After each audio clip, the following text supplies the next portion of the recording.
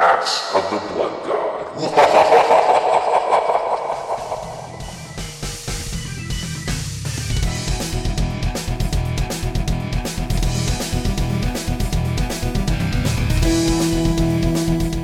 Welcome to another episode of Axe of the Blood God, US Gamer's official RPG podcast. I'm your host, Cap Bailey. Joining me, as always, my lovely co-host, Nadia Oxford. Hello, everybody, and a special hello to Mr. Parrish, our old friend. I'm not lovely? So wounded.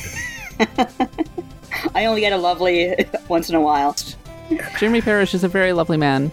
He is the loveliest man. Yes, Jeremy Parrish is joining us to talk about, well, he's talking about his new series that we have going on US Gamer, and that is, well, it's basically kind of, do you want to explain it, Jeremy? I mean, it is your series.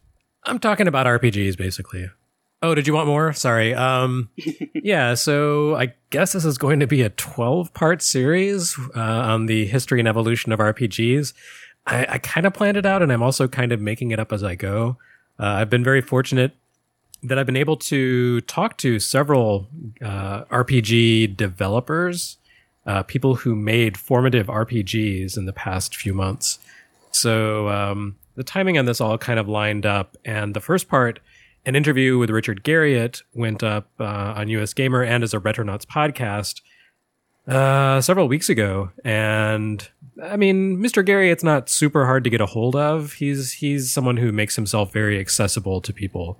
So maybe that's not super special, but I tried to, take the conversation that we had and turn it into something more than just like, hey, it's Ultima and Ultima was good, but to really kind of contextualize it in what video game RPGs were like in the 1970s and the early 80s, which is to say pretty much non-existent.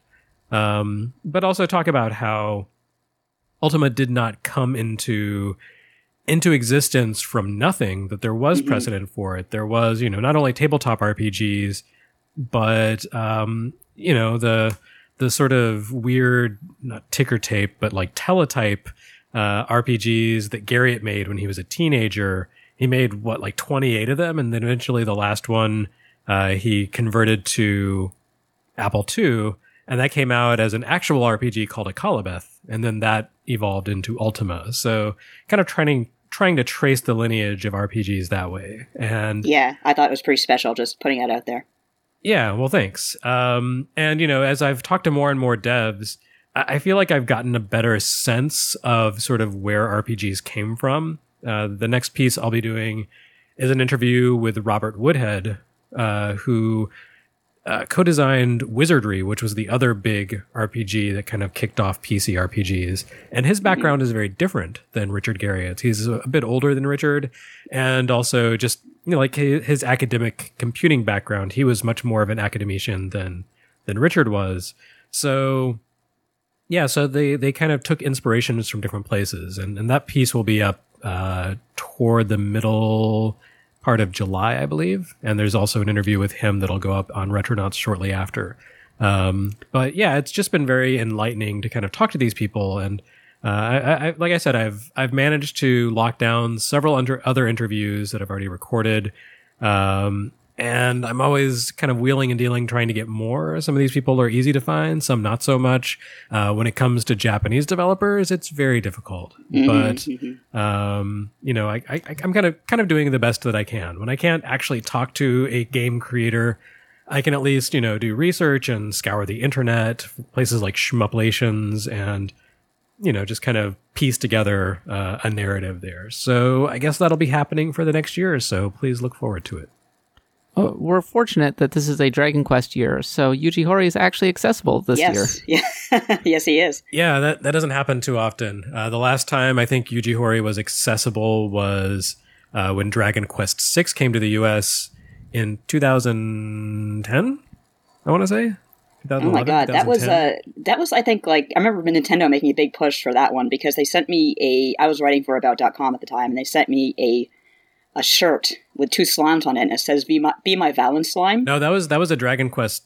I think that was a Dragon. Oh no, that was Dragon Quest Monsters Joker 2. I don't know, the last Dragon Quest Monsters they put on DS. But that was 2. Six was just a little bit before that, and Yeah, they actually, I think Yuji Horii wanted an American vacation, so he was like, "Yeah, I'll go do a press tour. Why not?" So he came over to the U.S. and Nintendo trotted him around to press, and I think then he probably did his own thing. But that was one of my favorite experiences working in the games press because Nintendo invited me to have dinner with him, and they were going to invite one other person, and just that didn't happen. So it was like me and Yuji Horii and some of the other Dragon Quest producers and some Nintendo PR people, and wow. that was like a super surreal, I can't believe I'm having this experience kind of situation. One of those like rare things that is a career high point. Mm-hmm. It was surreal enough for me.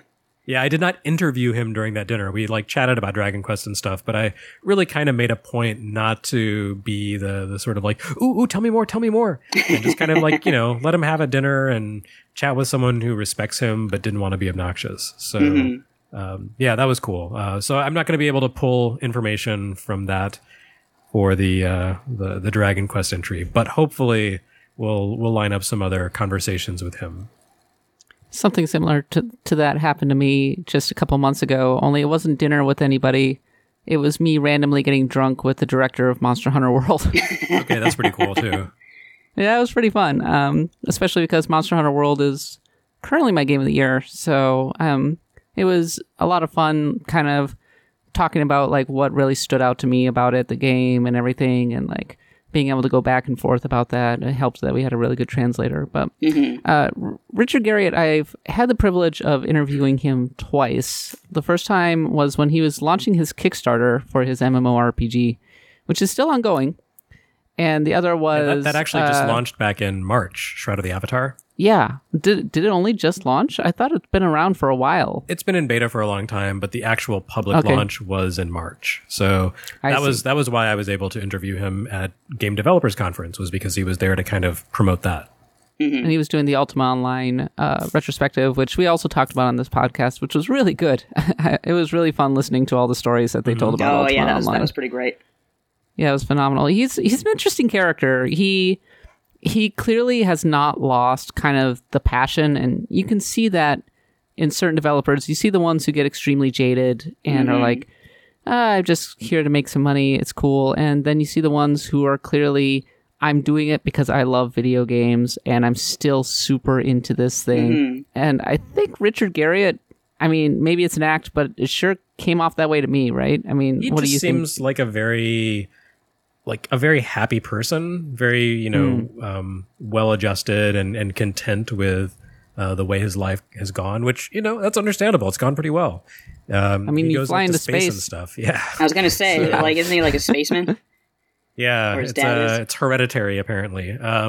But yeah, he's like super personable, and I think he just really enjoys the fact that he's created something that's touched a lot of people's lives. And so he always seems to enjoy hearing from those people, and he's very accessible on Twitter and always tries to respond to people. So yeah, like I think he's just someone who genuinely is happy about, the career trajectory he took. So that's cool. And the way that you were tracing the formative parts of Richard Garriott's career, which, by the way, if you haven't read the article, you totally should. Jeremy goes from like the Teletype period to Akalabeth, and then on to Ultima 1 through 3, and it's all very interesting and talking about how it evolves and everything. And it's an interesting window into that period back when one person could just kind of sit down and essentially put their D&D kind of adventures into video game form, which was how so many different RPGs actually got started back in those days. Yeah, I think like turning a D&D campaign, like turning my personal D&D campaign into something was a viable career path for people in like the 80s. You have not just video games, but also stuff like the anime Record of Lodoss War, where it's clearly like, this is the writer, like what he did on weekends. This is him and his friends. This is their characters, and this is their campaign. And it is now a 4-part OAV that cost millions of dollars to produce. And also Dragonlance, the book series. Yep. Also, Elder Scrolls Arena was originally basically a D&D campaign that they turned into a video game form. And now it's one of the biggest, possibly the biggest RPG series in the world. Mm-hmm. So good for them. Hooray, D&D. But one thing that jumped out at me was, especially once he got to Ultima 3, you could really see him starting to strain at the boundaries of what was possible. And I feel like that defines so much, especially of the late 70s, early 80s, of developers who just, they really want to capture that feeling of realism, I suppose. And you saw then like Ultima 3, where he moved away from just combat, where he was like, well, I just wanted to learn how to program. I just wanted to learn how to get better at that kind of thing. And with Ultima 3, he starts to really flesh out the world and tell more of a story and have more complex and intricate and interesting boss encounters and really lay the groundwork for Ultima 4, which is kind of one of his masterworks. Yeah, if you look back at Dungeons and Dragons, okay, one of the founding principles of this series that I'm writing is that there is no little rigid box that you put a game into and it's an RPG. An RPG, like role-playing game, means a lot of different things, and we're going to experience that, and it's going to make people angry because we're going to talk about stuff like Zelda. But too bad, because that does come Why would you do that? The same place. Like the D&D experience was people sitting around and having an adventure together, being social, trying to adhere to the rules, but, like a lot of game masters didn't force them to be super strict about the rules. And, the way those play experiences translate into the limitations of video games, where you don't have a social experience, where you have, like, the computer working within the finite boundaries of what your computer memory and, what the programming can allow for. Each of those has to take a different direction. And Akalabeth and Ultima 1 and 2 were kind of all over the place. Like, Garriott really was just like, I'm going to throw everything in here. So you have top-down exploration in towns and the world map, but then you go into dungeons and they're first-person wireframes. So there's like a 3D perspective. And then there's also like space combat. And it's just time traveling bandits. Yeah, he's dinosaurs. He's all over the place in these games. And I think, he said in our interview that eventually he realized, like, I need to specialize, and what I can do best is tell stories and work with, 2D graphics. So he cut out the 3D wireframe dungeons. He cut out the science fiction stuff. He really settled down to create a consistent world. And yeah, like you said, Kat, Ultima 3 really does feel like the first time that Ultima was a cohesive place. And it kind of serves as the culmination of the first three games. Like, you're fighting the child, like the demonic child of the first two villains from the previous games. Except it's not a child, it's like a computer. So it gets that science fiction element in there and then kind of, just sticks a knife through it. And that's kind of like the cutoff point for that. And then Ultima 4 goes off in a different direction. And the Land of Britannia is much more consistent, much more like, classical medieval. Whereas before that, I think the world of Ultima 3 was Sosaria. And like Ultima 3 is a super ambitious game. And a lot of people know that, people our age know that from the NES port, which was kind of a mess, but it did really capture the sort of essence of Ultima 3, which was, well, here's a land and you've got to do a thing. And now you need to go figure out how to do that. So there's all these moon gates around the world, and you have to figure out how these line up with the phases of the two moons that are always depicted in the corner. You have to figure out how to use the temples to raise your levels and things like that. You have to get clues from the townspeople and so on and so forth. So it's very much of a just kind of, it gives you some rules and some abilities, lets you roll a party, and then it just sets you loose in the world to figure things out for yourself. And that's very much a PC RPG mindset. And I don't think it necessarily worked that well on NES, but even so, like that was a pretty momentous game, and you can really see like an attempt there to up the quality of storytelling, and beyond that, to make a really deep immersive world that's much more consistent than what had come before it. Yeah, I always wanted to play Ultima for the NES, but I never really got around to it. I remember seeing Ultima 4 Runes of Virtue, and I thought, man, that sounds incredibly daunting and extremely nerdy, and I would never play that in a million years. Well, look where you are now, Kat. And look where I am now. Well, have you played it? Have I played Ultima 4? I did not play it on the NES. So you weren't wrong. You would never play that in a million years. Getting back to what you were saying earlier with Richard Garriott trying to kind of go with the kitchen sink thing, it made me think of something that Tetsuya Nomura told me in an interview that I just posted on US Gamers. So there's your plug for the day. Yay. Tetsuya Nomura interview, full interview on Kingdom Hearts 3 over on US Gamer. But he said, I asked him why he brought back the gummy ship. And I was like, is it just because this is a numbered game and you wanted to bring it back? I mean, like, the gummy ship is not the most popular thing in Kingdom Hearts. And he was like, well, Hironobu Sakaguchi once told me that Final Fantasy is everything. And so I have tried to apply that into Kingdom Hearts, in that I try to have a huge range of different experiences, and shoot 'em ups is one of them. And I thought to myself, oh yeah, no, in Sakaguchi's games, he would often include, especially Final Fantasy VII, right? He would include so many different gameplay experiences, so it makes sense. But I think it's funny that Richard Garriott kind of discarded that and moved on in the early 80s. And this is not to drag Nomura too much, I mean, but I think it's funny that Nomura's like, nope, my game's everything. We allow a minimum of Nomura dragging here today. Right. It's just not a complete podcast without a little Nomura dragging. Yeah, well, I think a lot of that just has to do with the scale of the production. It was a much smaller team, and also the boundaries of technology at the time. Mm-hmm. Nomura was working on PlayStation 4 with hundreds of people, so really that game can just go on as long as Square Enix will keep putting money into it. Whereas with Ultima 3, it was, a small studio. Sales were much smaller. There was only so much memory available on the Apple II. So they really had to say, like, okay, this is what we can do and do well. So let's do this and just really keep it focused on this. And we can do this one thing exceptionally well instead of doing a lot of things in a kind of half-ass sort of way. Mm-hmm. And I think that's I feel like good creative design comes from limitations. So I'm all in favor of people saying, like, hey, let's draw a restriction here. Like when the pie is the sky, when the sky's the limit? The sky's the limit. When the pie is in the sky and it's unlimited. When the sky is pie. Yes. Pie.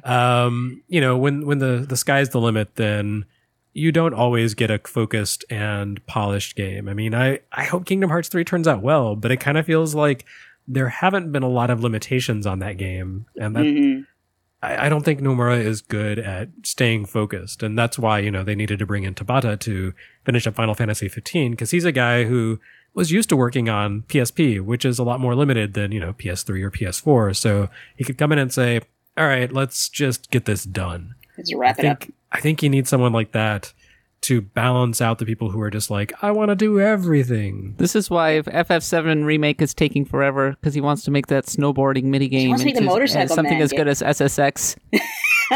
Okay, I am totally down for that. The motorcycle wasn't even a minigame. Just make the freaking RPG. It wasn't even a minigame. Like, it was just like a scene where you were on motorcycles. Yeah, but I played in the Golden Saucer over and over again. I played the snowboarding game a lot. You just watch that. This is why they're taking forever, because they keep coming back with it, and he's going, nope, send it back. Snowboarding or bust. Getting back to Richard Garriott really quickly. I had never really thought of Teletype being used to make RPGs. Like, what exactly does that look like? Well, there's a precedent for Teletype video games, because that's where the Oregon Trail came from. It started out as a Teletype game, but that was a much simpler prospect. That was like, you got a description from the computer, here's your current situation, and you typed in a command, and it would say, oh, you've been attacked, or a snake is in your boot, or something like that. And so that was much simpler. From the way Garriott explained it, it sounds like his Teletype machine, like every turn, would print out an overview of the dungeon. So you'd get like asterisks for walls and like, kind of like Rogue or something where you have, ASCII characters for the participants in the battle, but like for every single turn when you have combat, you're getting a display of here's who took this action and here's what the overview looks like now. So I don't imagine it was the fastest and most pleasant thing to play, but it's not something that he was exactly distributing for commercial use. It was kind of for his own amusement. So yeah, like it's, training wheels, I guess. Even thinking about like just those ambitious games on the Apple II, which was my first computer. God, I must have touched it when I was like 9 or 10, and I used it specifically to write a fan fiction for Tales of a Fourth Grade Nothing. The very idea of playing like such a formative RPG on that little machine that more often than not spit an error back at me, it blows my mind. It brings me back to when I used to when I was trying to learn how to code in BASIC, and I was trying to use that to create my own RPGs. I mean, I think many people have done that over the years. It's just that Richard Garriott is insanely talented, and he managed to turn that into a career because he was actually good at it, and I was not. Yeah, I think at some point he switched over from BASIC to, machine code, at which point he was able to get a lot more done in the game. And that was a problem with the Wizardry games, is that the first 4 Wizardry games were all done in BASIC. So by the time you got to Wizardry 4, it was like, oh, this is painful. Very slow. All right. Final thoughts on part 1 of your RPG history discussion with Richard Garriott. I don't know. Like, I guess to me, it made sense to start this series with Ultima. I guess it would have made even more sense to start with D&D, but okay, that wasn't really in the cards. But, Ultima really is sort of the jumping off point for computer role-playing games.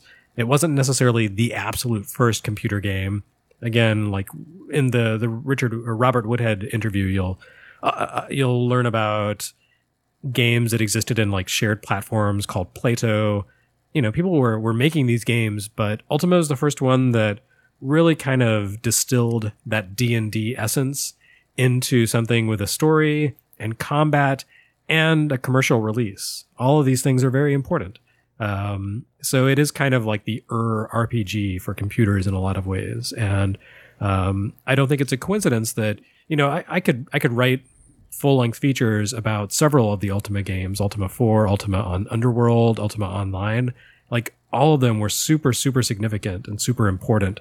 And, it's just, I think it's that pioneer effect. Like, you're there first, and so you kind of have a head start on everyone. And yeah, like Ultima, the games are still, they can still be pretty fun to play.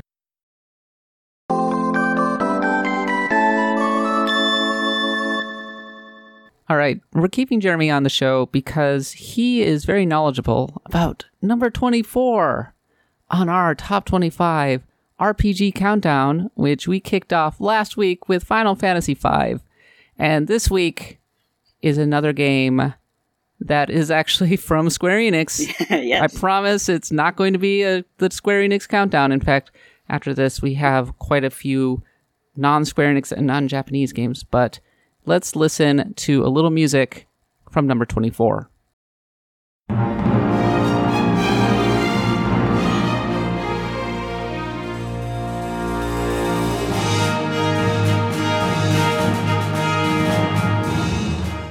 Yes, that is Tactics Ogre, Let Us Cling Together, the classic Tactics RPG from Yasumi Matsuno, which predates Final Fantasy Tactics. And Jeremy, you're a big fan of this one.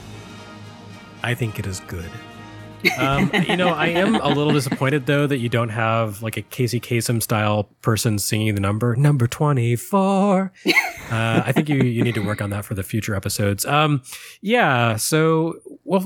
to start with first, I do want to say that, yes, this is a Square Enix game now, but that speaks more to consolidation and corporate mergers than to your list pulling from just one source, because this started out as a game developed by a company called Quest, which was eventually absorbed into Square. And did they publish it under Enix's name? Was it an Enix publication? No, I think Japan? It was Square. No, I don't think it was Square. I can't remember. That's where I look it up. The original Ogre Battle was published in the U.S., I want to say, by... It wasn't Atlas, was it? Might have been. No, that was the remake. I don't know. In any case... It was published by Quest. Okay, so it was self-published. Yeah, but Square did acquire Quest eventually. So that's why it's a Square Enix game. It's not because, Hironobu Sakaguchi was like, now we should do a chess game. It's just... That's how things go. Corporations consume one another, like the great Ouroboros. Like you sure do. So Tactics Ogre. Do you want to give a little backup? Do you want to give just a tiny bit of background on Quest? Because they've been around for a little while before they made Tactics Ogre. Yeah, actually, from what I've been able to determine, and there's not a lot of information about this in English, but it seems like they emerged out of a PC developer called BothTech, which was active in the mid-'80s, and then sort of around the beginning of the '90s. I don't know if the company changed its name or if like all the people from the company spun off into a new company, but Quest started out and they were developing like action games. They made a game called Battle Ping Pong. That was one of their first releases for Game Boy. But eventually they kind of settled on this role-playing thing. And the person who kind of spearheaded their RPGs was a young designer named Yasumi Matsuno. Yeah, Matsuno's name you probably know from Final Fantasy Tactics or Final Fantasy 12 or the work he's done with Final Fantasy 14 lately. But he was really into sort of these complex stories and complex systems to go with them. He really loved politics and history and, the things that you get out of that. So like the concept of balkanization was really big on his mind and shows up a lot in his works. And the first game he created was Ogre Battle, like the first RPG he created, which is not really an RPG. It's kind of like a strategy game. Yeah, it's like a real-time strategy game, I think. But in kind of it's presented in sort of an RPG style format where your battles are like, two sides facing off. It's really hard to describe. But sort of the important thing to Ogre Battle was that there was a morality system. And the actions you took in combat determined sort of your moral outcome. And it wasn't so much like, go save people. It was more like, if you fought evil monsters, then that was good karma. But if you fought good monsters who were still going to attack you no matter what, that's bad karma. And if you tried to level up by beating up enemies that were much weaker than you, or even slightly weaker than you, that's also bad karma. So you really had to kind of take a lot of cautious actions and really watch your behavior in Ogre Battle if you wanted to become a good and just ruler. And Tactics Ogre simplifies that a great deal, where it kind of funnels you into these key story paths, like these points in your story where the plot line splits and you have these like totally different paths through the game depending on the choices you make. But it is very much about morality. And again, it's not like good versus evil. It's order versus chaos. And if you want to stay on the order path, you actually kind of have to be horrible. You're like a bad person if you want to look at it in like the, Judeo-Christian morality sort of way. Lawful evil. Yes, exactly. But you were lawful. That's order. Whereas chaos, if you go with your conscience, that's maybe good, but it's also considered bad in a feudal system because you're, from Bushido or something, because you're stepping away from the path prescribed by your lord, who you've sworn an oath to. So, what is the higher calling here? Is it personal morality or is it the system? And so that's kind of the central premise of Tactics Ogre. And it takes place in a medieval state that's constantly at war, and there's a lot of, little people moving around, taking turns hitting each other. I mean, if you put it in the modern context, it looks a little like Game of Thrones. I had heard that Matsuno was actually inspired by the Bosnian, Yugoslavian conflicts of the early 90s, right, which more or less tracks with it being developed in 1995 for the Super Famicom. It was ported to the Saturn in 1996 and eventually the PlayStation in 1997. And Americans saw it finally in 1998, which was a year, I believe, after Final Fantasy Tactics. And unfortunately, the PlayStation version was not very good. It was okay. It just had a lot of load times that really sapped away the energy from it. Much better is the PlayStation Portable remake from, I want to say 2010, which was 2011 so actually. 2011. Okay. That is so good. We can talk about that later, I guess. But, the conflict, in Yugoslavia, if you look at sort of the pieces on the board, there are invaders and there are different ethnic groups. And the whole story of Tactics Ogre kind of gets around to, like, what is the role of a protector of the people? Like, who are you protecting, and what actions do you take? How far do you take it? So that's kind of where the morality system comes in, and it's not black and white.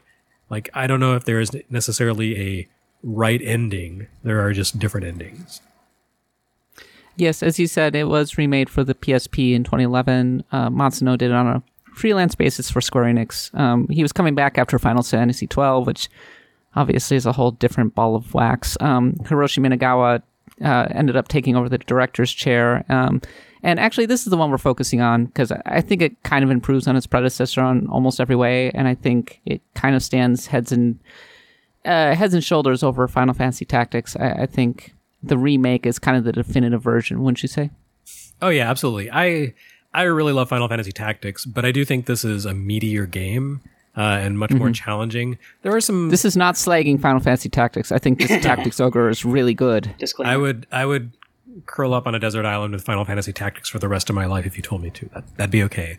But Tactics Ogre, it just has so much substance to it. Now, the remake does have a few issues, like forging stuff in shops and creating, like, the crafting system is a mess, but it's kind of a minor quibble. Like, otherwise, it does a lot of really, really clever things, and it really streamlines the system. It gets rid of a lot of the more punishing mechanics from the original version of the game. In the original Tactics Ogre, your character level really counted for everything. And if you fought an enemy who was like one level higher than you, you would just be completely trashed. But the thing is, like, your entire party had trouble keeping up with the main character's level, and all enemies were balanced around the main character's level. So you'd go into a battle with, like, a main character who by design was, 2 or 3 levels below the enemy leader, but then all the minor enemies would be like 4 or 5 levels above the rest of your party. So it felt really punishing, and you had to spend a lot of time just farting around in the training screens, doing these, like, very repetitive battles in order to bring your party up to speed. The remake gets rid of a lot of that.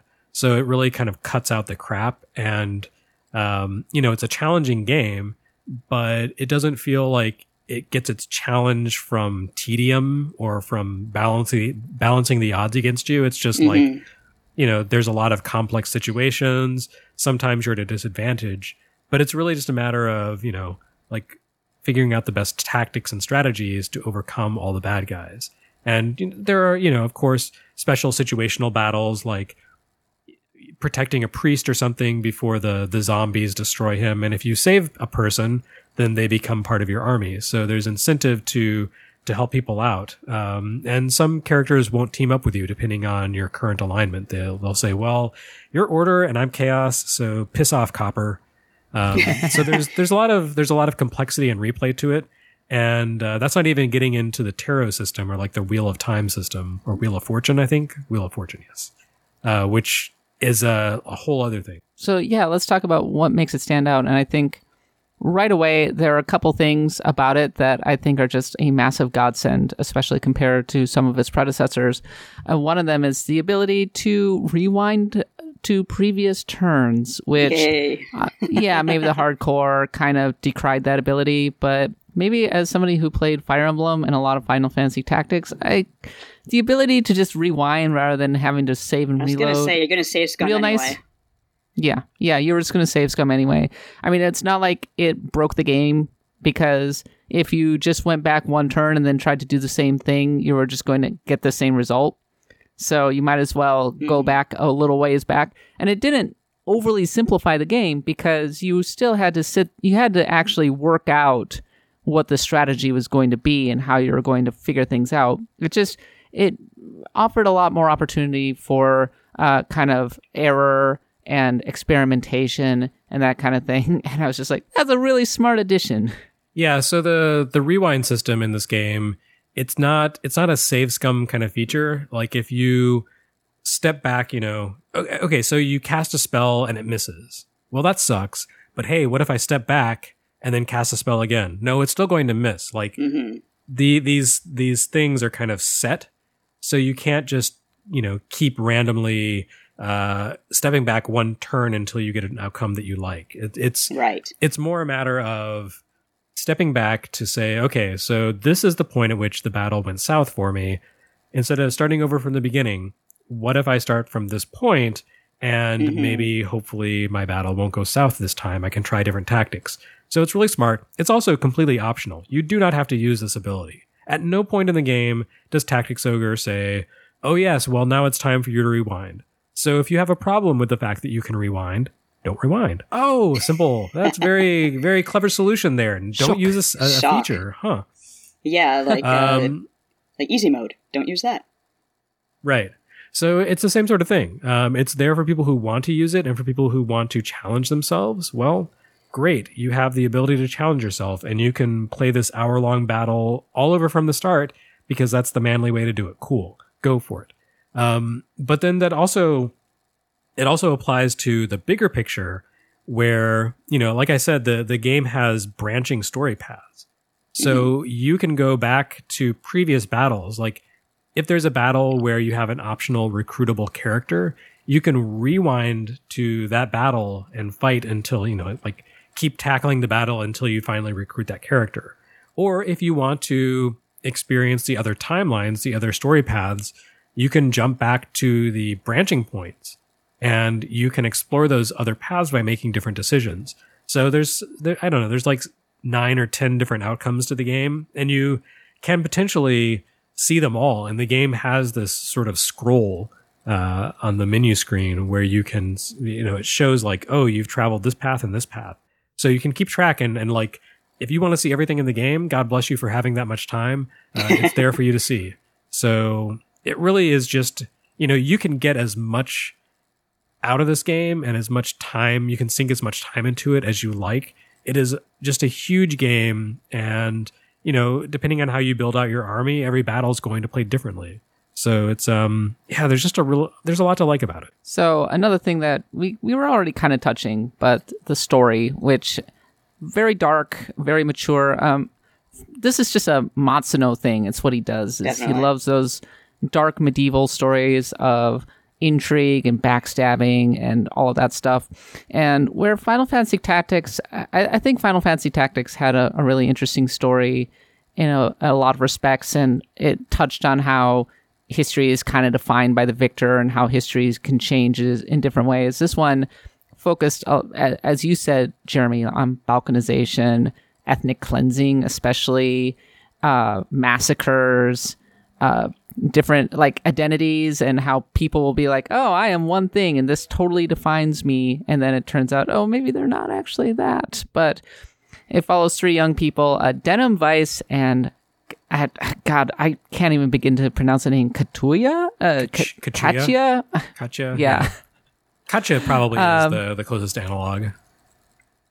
They join a rebellion, but very, very quickly you make some important decisions that send you down as you said, a lawful or a neutral or a chaotic storyline. And depending on which route you end up taking, all of the different characters in the game can end up having, well, a lot of different fates, actually. I would say, you want to say that Vice is maybe the most controversial character in the game. Like, he certainly has the biggest swings between the different routes, right? Yeah, so, you can kind of see Final Fantasy Tactics as a simplified version of Tactics Ogre, both in terms of some of the mechanics and also, or like combat situations, and also in terms of the storytelling. So basically, Denim is Ramza, and Vice is Delita. And there's only one story path through Final Fantasy Tactics, and it puts Ramza and Delita at odds with each other. But the way it works in Tactics Ogre is that pretty much any story path you tackle, Vice is always going to pick the opposite story path to you. He's going, like, whatever decision you make, he's just going to neg you. Like, that's just what he does. That's how he expresses his love for you. It's like Blue in Pokemon. Yeah, pretty much. So if you choose to go Order at the beginning, then he's going to go Chaos. If you go Chaos, then he's going to be like, how can you turn your back on your feudal lord? Damn it. You have to be a real hero and kill these innocent people. So yeah, he's always going to be sort of the contrasting figure to whatever story path you take. So that's one of the places the main tension comes into the game. You mentioned Game of Thrones earlier, and I would say Tactics Ogre is the Game of Thrones. It's a Song of Ice and Fire, whereas Final Fantasy Tactics is the TV series of Game of Thrones. So, it's like the books versus the TV series. That one is much more simplified and accessible and maybe sexier and more fun to watch and enjoy, but you're going to get more out of the other one, the book or Tactics Ogre in this case, because there is more substance to it. And the routes that you end up taking, I mean, they're really pretty much different games, right? Because you end up recruiting totally different characters depending on which route you end up taking. The story plays out so differently. So you can really put just hundreds upon hundreds of hours into this game if you're really into it, which honestly, I think that's pretty cool. Yeah, I mean, at the beginning you have the two story choices at the end of the first chapter where you go Chaos or Order.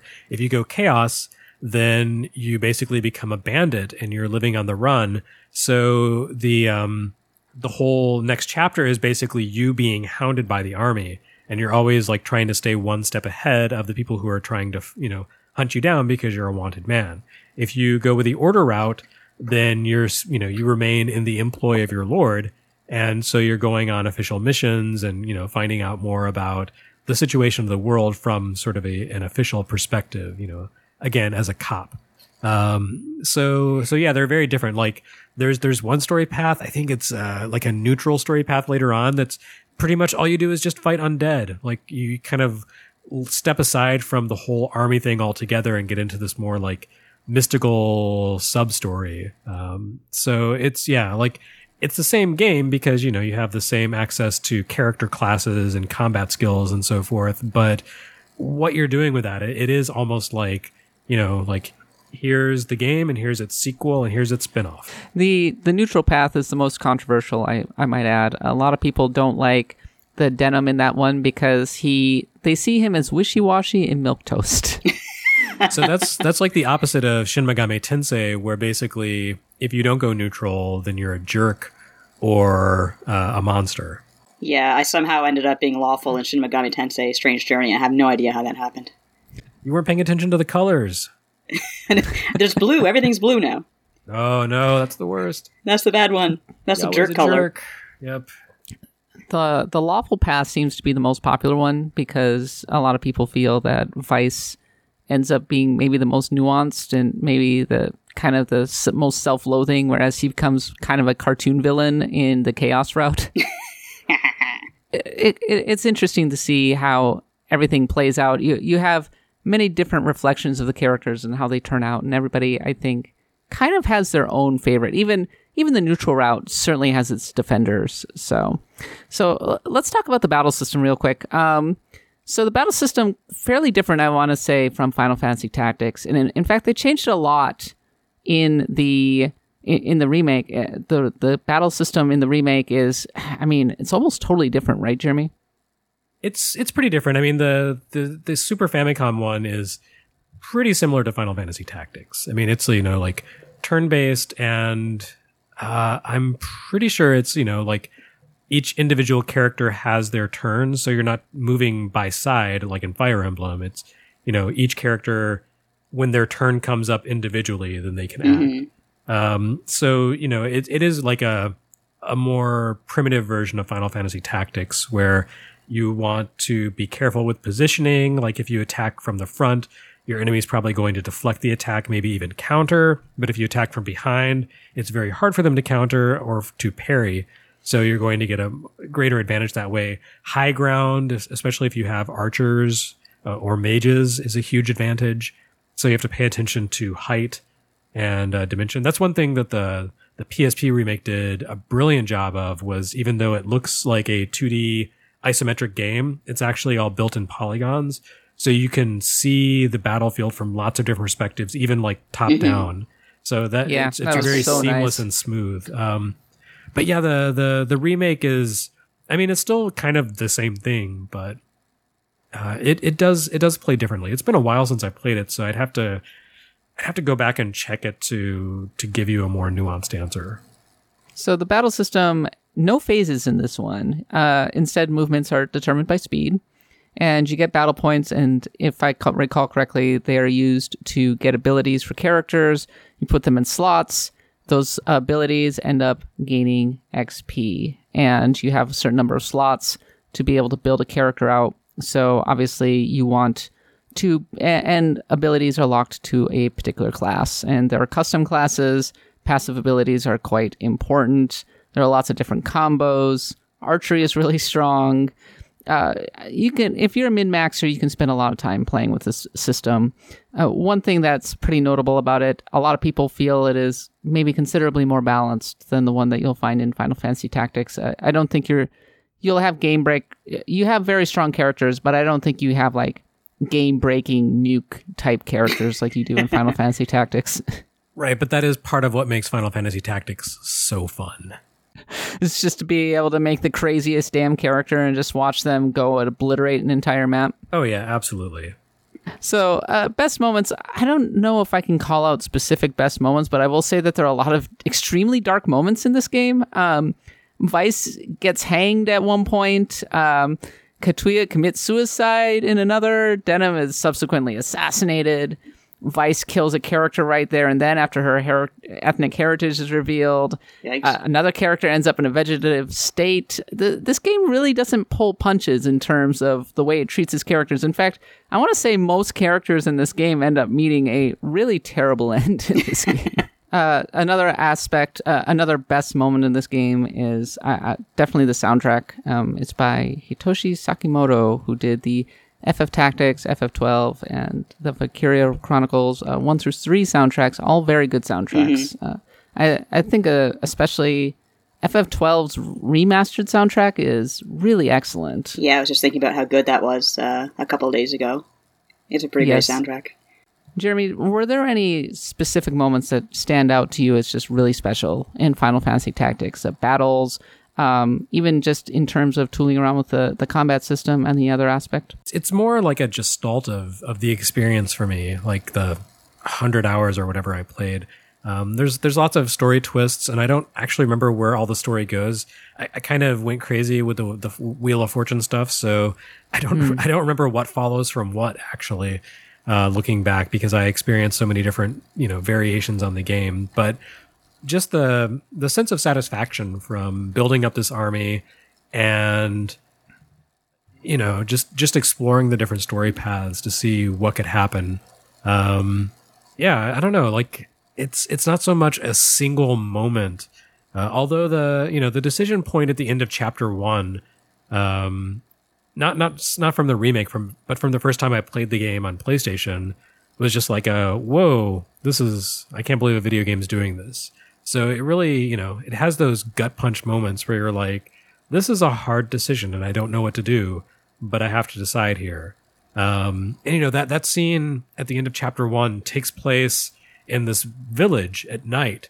There's like a thunderstorm happening, and it's just very atmospheric and it feels very ominous. Like when you make your decision, there's, a flash of lightning and thunder. So it's like, really kind of, maybe it's a little bit on the nose, but it's like, hey, yeah, you just made a big decision here. Now let's see what's going to happen. Nothing good's going to come of this. It doesn't matter what you chose.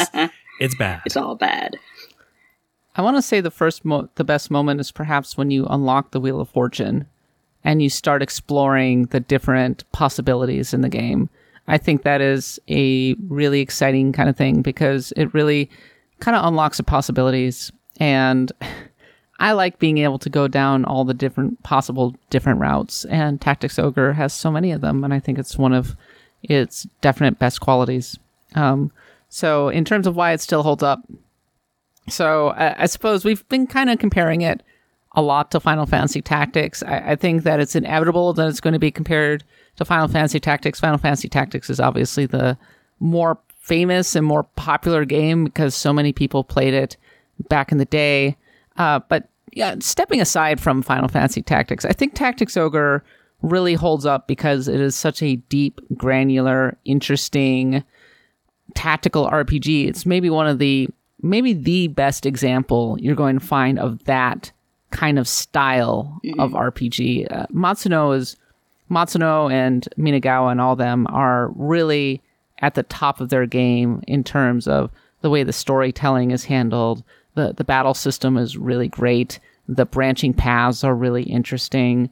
And it also has probably the single most definitive version, right? I mean, Tactics Ogre, Let Us Clean Together on the PSP was just really highly praised when it came out. It's just this exquisitely programmed game, this wonderful, wonderful remake, a perfect example of how you take a already very good game and really elevate it. I think without the remake, Final Fantasy Tactics would take it, but with the remake, I got to give it to Tactics Ogre.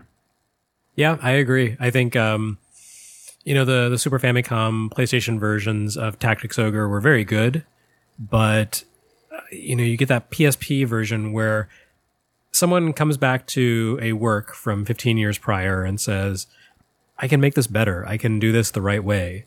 And, without fundamentally changing what the game is about or even how it works, just modernize it and see, even when I say modernize it, it might give the wrong impression because it does still look, when you glance at it, like a Super Famicom game. It's still isometric graphics and sprites moving around on it.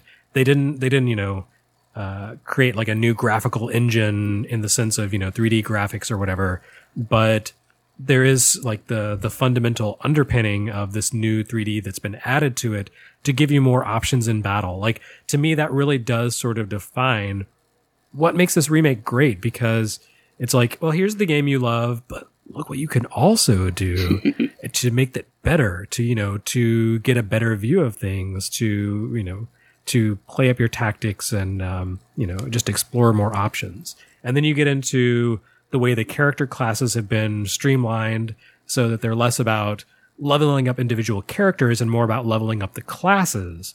And you get into, the way the prestige classes work. And you get into the way the different races intermingle, like the avians and that sort of thing. And the way the different weapons work and the way there is a crafting system, which is a little clumsy, but is still very satisfying when you can create like good weapons that you wouldn't otherwise have access to. It's just, I don't know, like, and then you add the Wheel of Fortune system to that, where you can experience the game in its absolute fullness. It's, it's really just a game where they said, this was great, let's make it amazing. Nadia, do you have anything that you want to add? I have not played this game on the PSP, and I really should. Oh, yeah, you really should, Nadia. It runs on Vita, so you're good to go. Yeah, that's what I'm thinking of. And here's the thing. First of all, let me just say how much I love the fact that this ultra serious series / game has so many Queen references, just like right up there up front. I mean, that's pretty special. So that gets my seal of approval right there. I mean, the guy who is your like wizard who gives you consulting tips, his name was Warren Moon, like the football player. They had to change that for the remake. They were like, okay, we can't have this guy named for the football player. Oh, sure you can. Like M. Bison. Totally not related to Mike Tyson at all. Not at all. Not in the least. But yeah, I'm generally, Kat and I have talked about this in the past about how basically there need to be more RPGs with stories that are a little more mature and that they are more political, more maybe a little bit inspired by actual events, actual histories, without being like totally like gratuitous and cringeworthy. Suikoden being a good example is one we cite often, and this sounds like it's kind of in the same wheelhouse in terms of story. So yeah, I'm down for that. Tactics Ogre definitely had one of the best pre-order bonuses, I want to say, which was the very cool tarot cards that came with it. Yeah. Exquisitely illustrated. I got them. I was going through my stuff when I was moving, and I found them just randomly, and I was like, "Oh my god! Wow! Okay!" And just going through them and looking at each one of the characters, and of course, at the beginning of them, you're you're making these decisions when you're picking your character. It's the old pick your name, date, and blood type kind of thing, and it's asking you different questions like, let's say there's a fire, would you save your friend, your family, or your kids? And I'm like, what kind of story, what kind of question is that? Only my cats, Holy that's crap. it. That's true, I would just save my cat.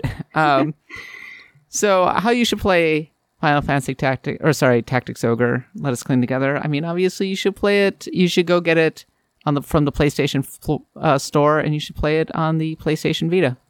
It's sadly not that easy to get unless you have a Vita. I mean, I guess you could get it on the original PlayStation, or if you want to learn Japanese, there's always the SNES version, though there was a translation patch that came out for the Super Famicom version. So if you want to play the original version, but for Americans, and really just in general, go get it on the PlayStation Vita. Yeah, that version's better anyway, so don't slum it.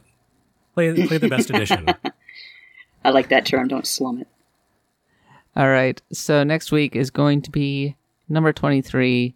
Okay, please look forward to that. All right, Jeremy, we're going to let you go before we go into letters, but you want to plug something?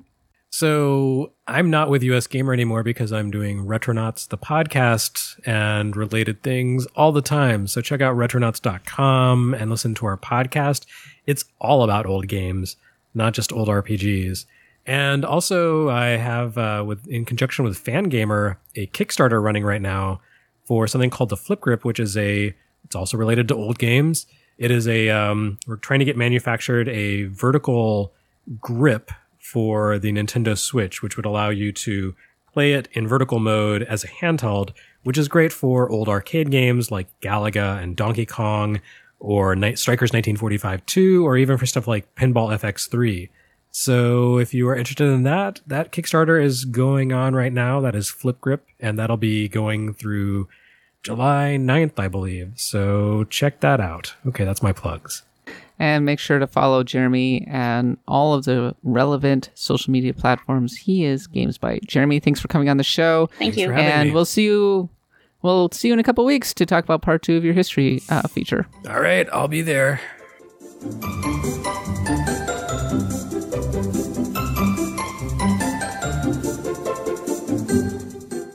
Okay, Nadia, I mean, last week we kicked off the top 25 RPG countdown with Final Fantasy V, and we got a lot of comments over on US Gamer, as you would expect. Mm-hmm. So people have opinions on Final Fantasy V. They certainly do. A lot of positive. A few were kind of like, I'm not into it. But Talrain is one of the positives. They say, I long considered FF5 overrated and only very recently came around to fully appreciate it. I checked it out back in the emulator days, but emulators were still so bad that there were transparency issues that made the ship graveyard impossible to navigate. I remember that. That was me. I had to turn off I forget what layer it was, but you turn off one of the layers and you can get around. I liked the GBA version well enough, but only when I replayed the game a few months back did I truly appreciate what makes it great. It's just so impeccably balanced, and that makes combat fun. I don't like grinding generally, but it's much more enjoyable here than in any other FF I can think of. The time investment in jobs has an excellent payoff. The game gives you lots of interesting options, and it's just fun.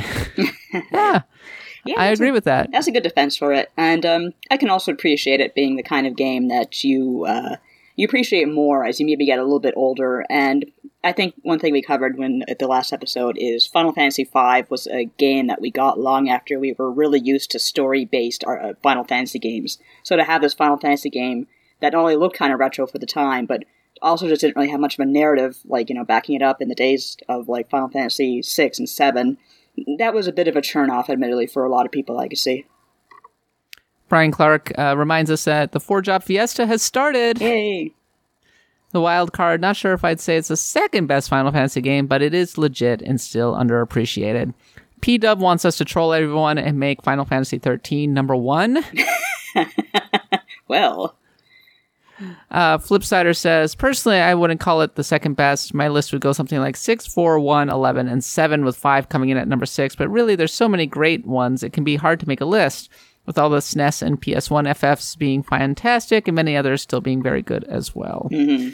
Donkey in the Forest says, FF5 on the GBA was my first experience with it, and it was wonderful. No complaints about it as second best FF at all.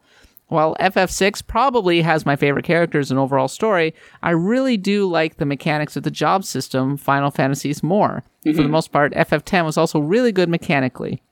Probably because Sphere Grid was similar to the job system once you got the spheres that let you jump around the grid.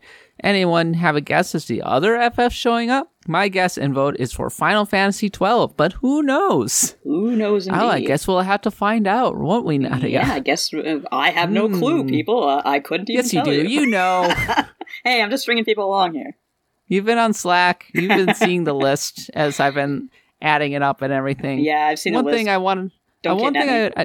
One thing I do want to say is that one kind of thread I think going through all of this entire list is I often picked games that I think have held up or stood the test of time or are still being played and enjoyed today. And that covers 5 very well.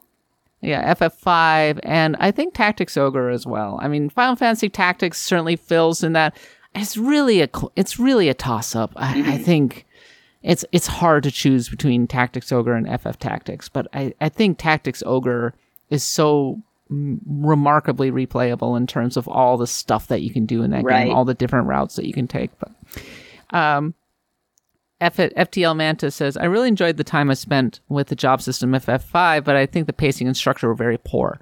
I couldn't get myself to play through the third world after finishing the first 2, in part because I felt I had already solved the job system by doing the Monk Ninja mix that just let me steamroll over everything. I wouldn't have put it on my top 25, but I'm glad to see it here because it shows just how many opinions on games can change in time. And FTL Manta says, if she hadn't already said there were only 2 Final Fantasy 13 games on the list, I would have thought FF13-3, i.e. Lightning Returns, would have had a chance to at least appear. I think Kat quite liked it, though that might have been Jeremy. I liked Lightning Returns a lot. It's not going to be on my top 25 list, but I liked it a lot. Oh, Nadia, it's basically Valkyrie Profile. Oh, no wonder you loved it then. The people who did a lot of work on Valkyrie Profile kind of did a ton of work behind the scenes. It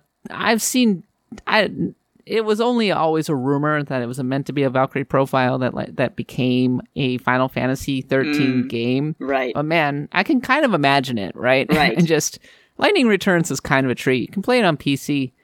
Yeah, no, it was so weird. Such a weird game. Totally apart from Final Fantasy 13. It just exists in its own world. I was actually going to ask you that. Like, is it like a separate canon from Final Fantasy 13? Like, do you have to play Final Fantasy 13? It's the final chapter, but it's the end of the world. Okay. The world is going to end. It's got a little bit of a Majora's Mask kind of countdown to the final day type thing going on. Lightning is the only one. It's an open world game. You have tons of different environments. It's this weird hedonistic world of like parties and crazy things going on because the apocalypse is coming. All the characters are totally different. It feels completely unmoored from the original Final Fantasy 13. It's so weird and so great and so wonderful. That sounds completely nuts. I love it. Actually, Nate Dizzy refers to Ys 8 and expresses disappointment that Xseed had no involvement whatsoever with the localization. And yeah, they had to pull the free DLC from the eShop because it was crashing the game, which is just kind of a bummer. Good stuff. It's like, okay, I'm not a Sergen Kaga fan, but I appreciate the work that Xseed does. I mean, as far as much as I played of Sergen Kaga, I've had no complaints whatsoever about the localization. So, and heck, I mean, Xseed has done great jobs with like Ys up to this point. So, yeah, it's really a shame because I love this game so much and I want to see Ys get more of a audience in North America because I'm still quite a new fan of the series and I realize now, I missed a lot, but well, this isn't going to help get people on board, unfortunately. Gamerlaw says, I love FF5 and consider it to be a terrific choice for your top 25. Without the influence of FF5, I'm certain that we would have never seen other great JRPGs like Bravely Default. FF5's job system added new dimensions to the RPG genre that we now take for granted. It provided players more freedom in developing and advancing their characters. FF5's story may not have been as intricate as other installments of that era, but I think its influence is every bit as pronounced. And Molaran said, Skyrim's #1, right? Not being entirely serious here. Also, please don't do an RPS and make Dark Souls #1. It's a great game, but I don't think it should be classified as an RPG. Did RPS do that? Can I spoil something, Nadia? Sure. Dark Souls ain't going to be on this list. Oh, no. It's a great game. It's interesting. I think it borrows so much from RPGs, and it's really a classical dungeon crawler in every aspect. But the focus is on the combat, ultimately, about twitchy combat. Oh, 100%. Did RPS really make it the number one RPG? Probably. This is totally an arbitrary divider. I'm kind of trying to go more classical with the RPG thing. Like games that it's like, yes, this is firmly in the RPG camp. So there's not going to be any Zelda. There's not going to be any Dark Souls. Like these are games that can kind of directly trace their lineage back. Right. In the genre. Last one, Cam Chow says, I loved FF5. I played it back on the GBA, but never beat it. Played through it on a whim last year and finally beat it. Here's the part I am slightly, maybe not really ashamed of. I don't have time to grind. I'm getting too old for that crap. So now once I get to the final dungeon and I feel like I want to unlock certain class skills, I went ahead and tracked down to the usual grinding spot and just turned on a 5 of 10x or 10x ABP earn sheet. I know, screw me, right? I don't care. I'd rather have the computer simulate me doing this mundane fight 5 or 10 times rather than having to sit through each one myself. You are legit. We live in the age of technology. We really Embrace do. Letting computers take over the boring part. I was going to say, you are legit. I understand. You have my approval. They finish. FF5 itself is a great game and a lot of fun, but grinding doesn't have to be a part of that anymore. By the way, every Wednesday, we will be posting companion pieces for the articles. Got a great response from the first one that went up. So go and check that out, in which I explain why Final Fantasy V is number 25 on our list and why it's a great RPG that holds up. Okay. Axe the Blood God is a US Gamer podcast. You can find us on iTunes, Stitcher, wherever podcasts are sold. Follow me on Twitter at @the_catbot. Follow Nadia on Twitter at Nadia Oxford. Welcome to all the people who are subscribing for the first time after my appearance on Kind of Funny Games Daily. Thanks for joining us and letting us be extremely nerdy in your ear balls for quite a while. What the hell is an earball? Have you ever watched Archer? Oh, I haven't. It's one of those series that I really need to get through, like, from beginning to end, but I have watched, like, bits of it, and it's like every single bit is brilliant, so I really hate myself for not watching the whole thing. Earballs! It's the summertime, and I am currently in the middle of trying to get through my backlog. I'm just like 5 missions away from finishing Super Robot Wars V, and then I'll be free to pursue other games. But I keep getting distracted and playing Super Smash Brothers, and I'm playing FIFA. And I just started this game called Slay the Spire. Have you heard of this one, Nadia? I just learned about it today. It's kind of a RPG, but also a card game, also kind of roguelike-y thing, in which you fight enemies and try to get to the top of the spire. And as you go, you get loot from defeating enemies, and you can build up your character and everything. And your goal is to build yourself up to the point where you can take on a boss at the end. And the boss is quite hard. The boss kicked my teeth in. I died. Sorry. It was over. My run was over. R.I.P. So that just sold 1 million units, and when we did our top 12 games, of 2018 so far, some people were going, "Where's Slay the Spire?" I do not know. It should be on here. So that is something that I'm going to be playing a little more, and I'll let you know what I think about it. Nadia, what's on your backlog right now? You're playing another game. Another game we'll be talking on this podcast in a couple of weeks, won't you? Yes. Should I say the name of this game, or should I hold it for I don't know. Like, do you think we'll get stabbed if we say the name? I don't know. I don't think so. You're totally playing Octopath Traveler right now. Don't send assassins after me, Nintendo, just in case. But yeah, I'm playing Octopath Traveler. No ninjas are coming in. Oh, God, here come the ninjas. R.I.P. me. Yeah, so I look forward to your thoughts on Octopath Traveler in a couple weeks. Sadly, I did not get a code. Aww. Come on, Nintendo. That is kind of sad. Give me a code. You kind of need one. We need to talk about Give me the hookup. Yeah. Well, no, you can't say anything. You'll get stabbed and they'll shut down the podcast. They'll slit the our ninjas throats. are watching me right now. Okay. We'll be back with number 23 on our list of top 25 RPGs and lots more RPG talk next week. And until then, for Nadia, myself, and thanks to our special guest, Jeremy Parrish. Hopefully we'll have a lot more special guests to come. Thanks for listening. Happy adventuring.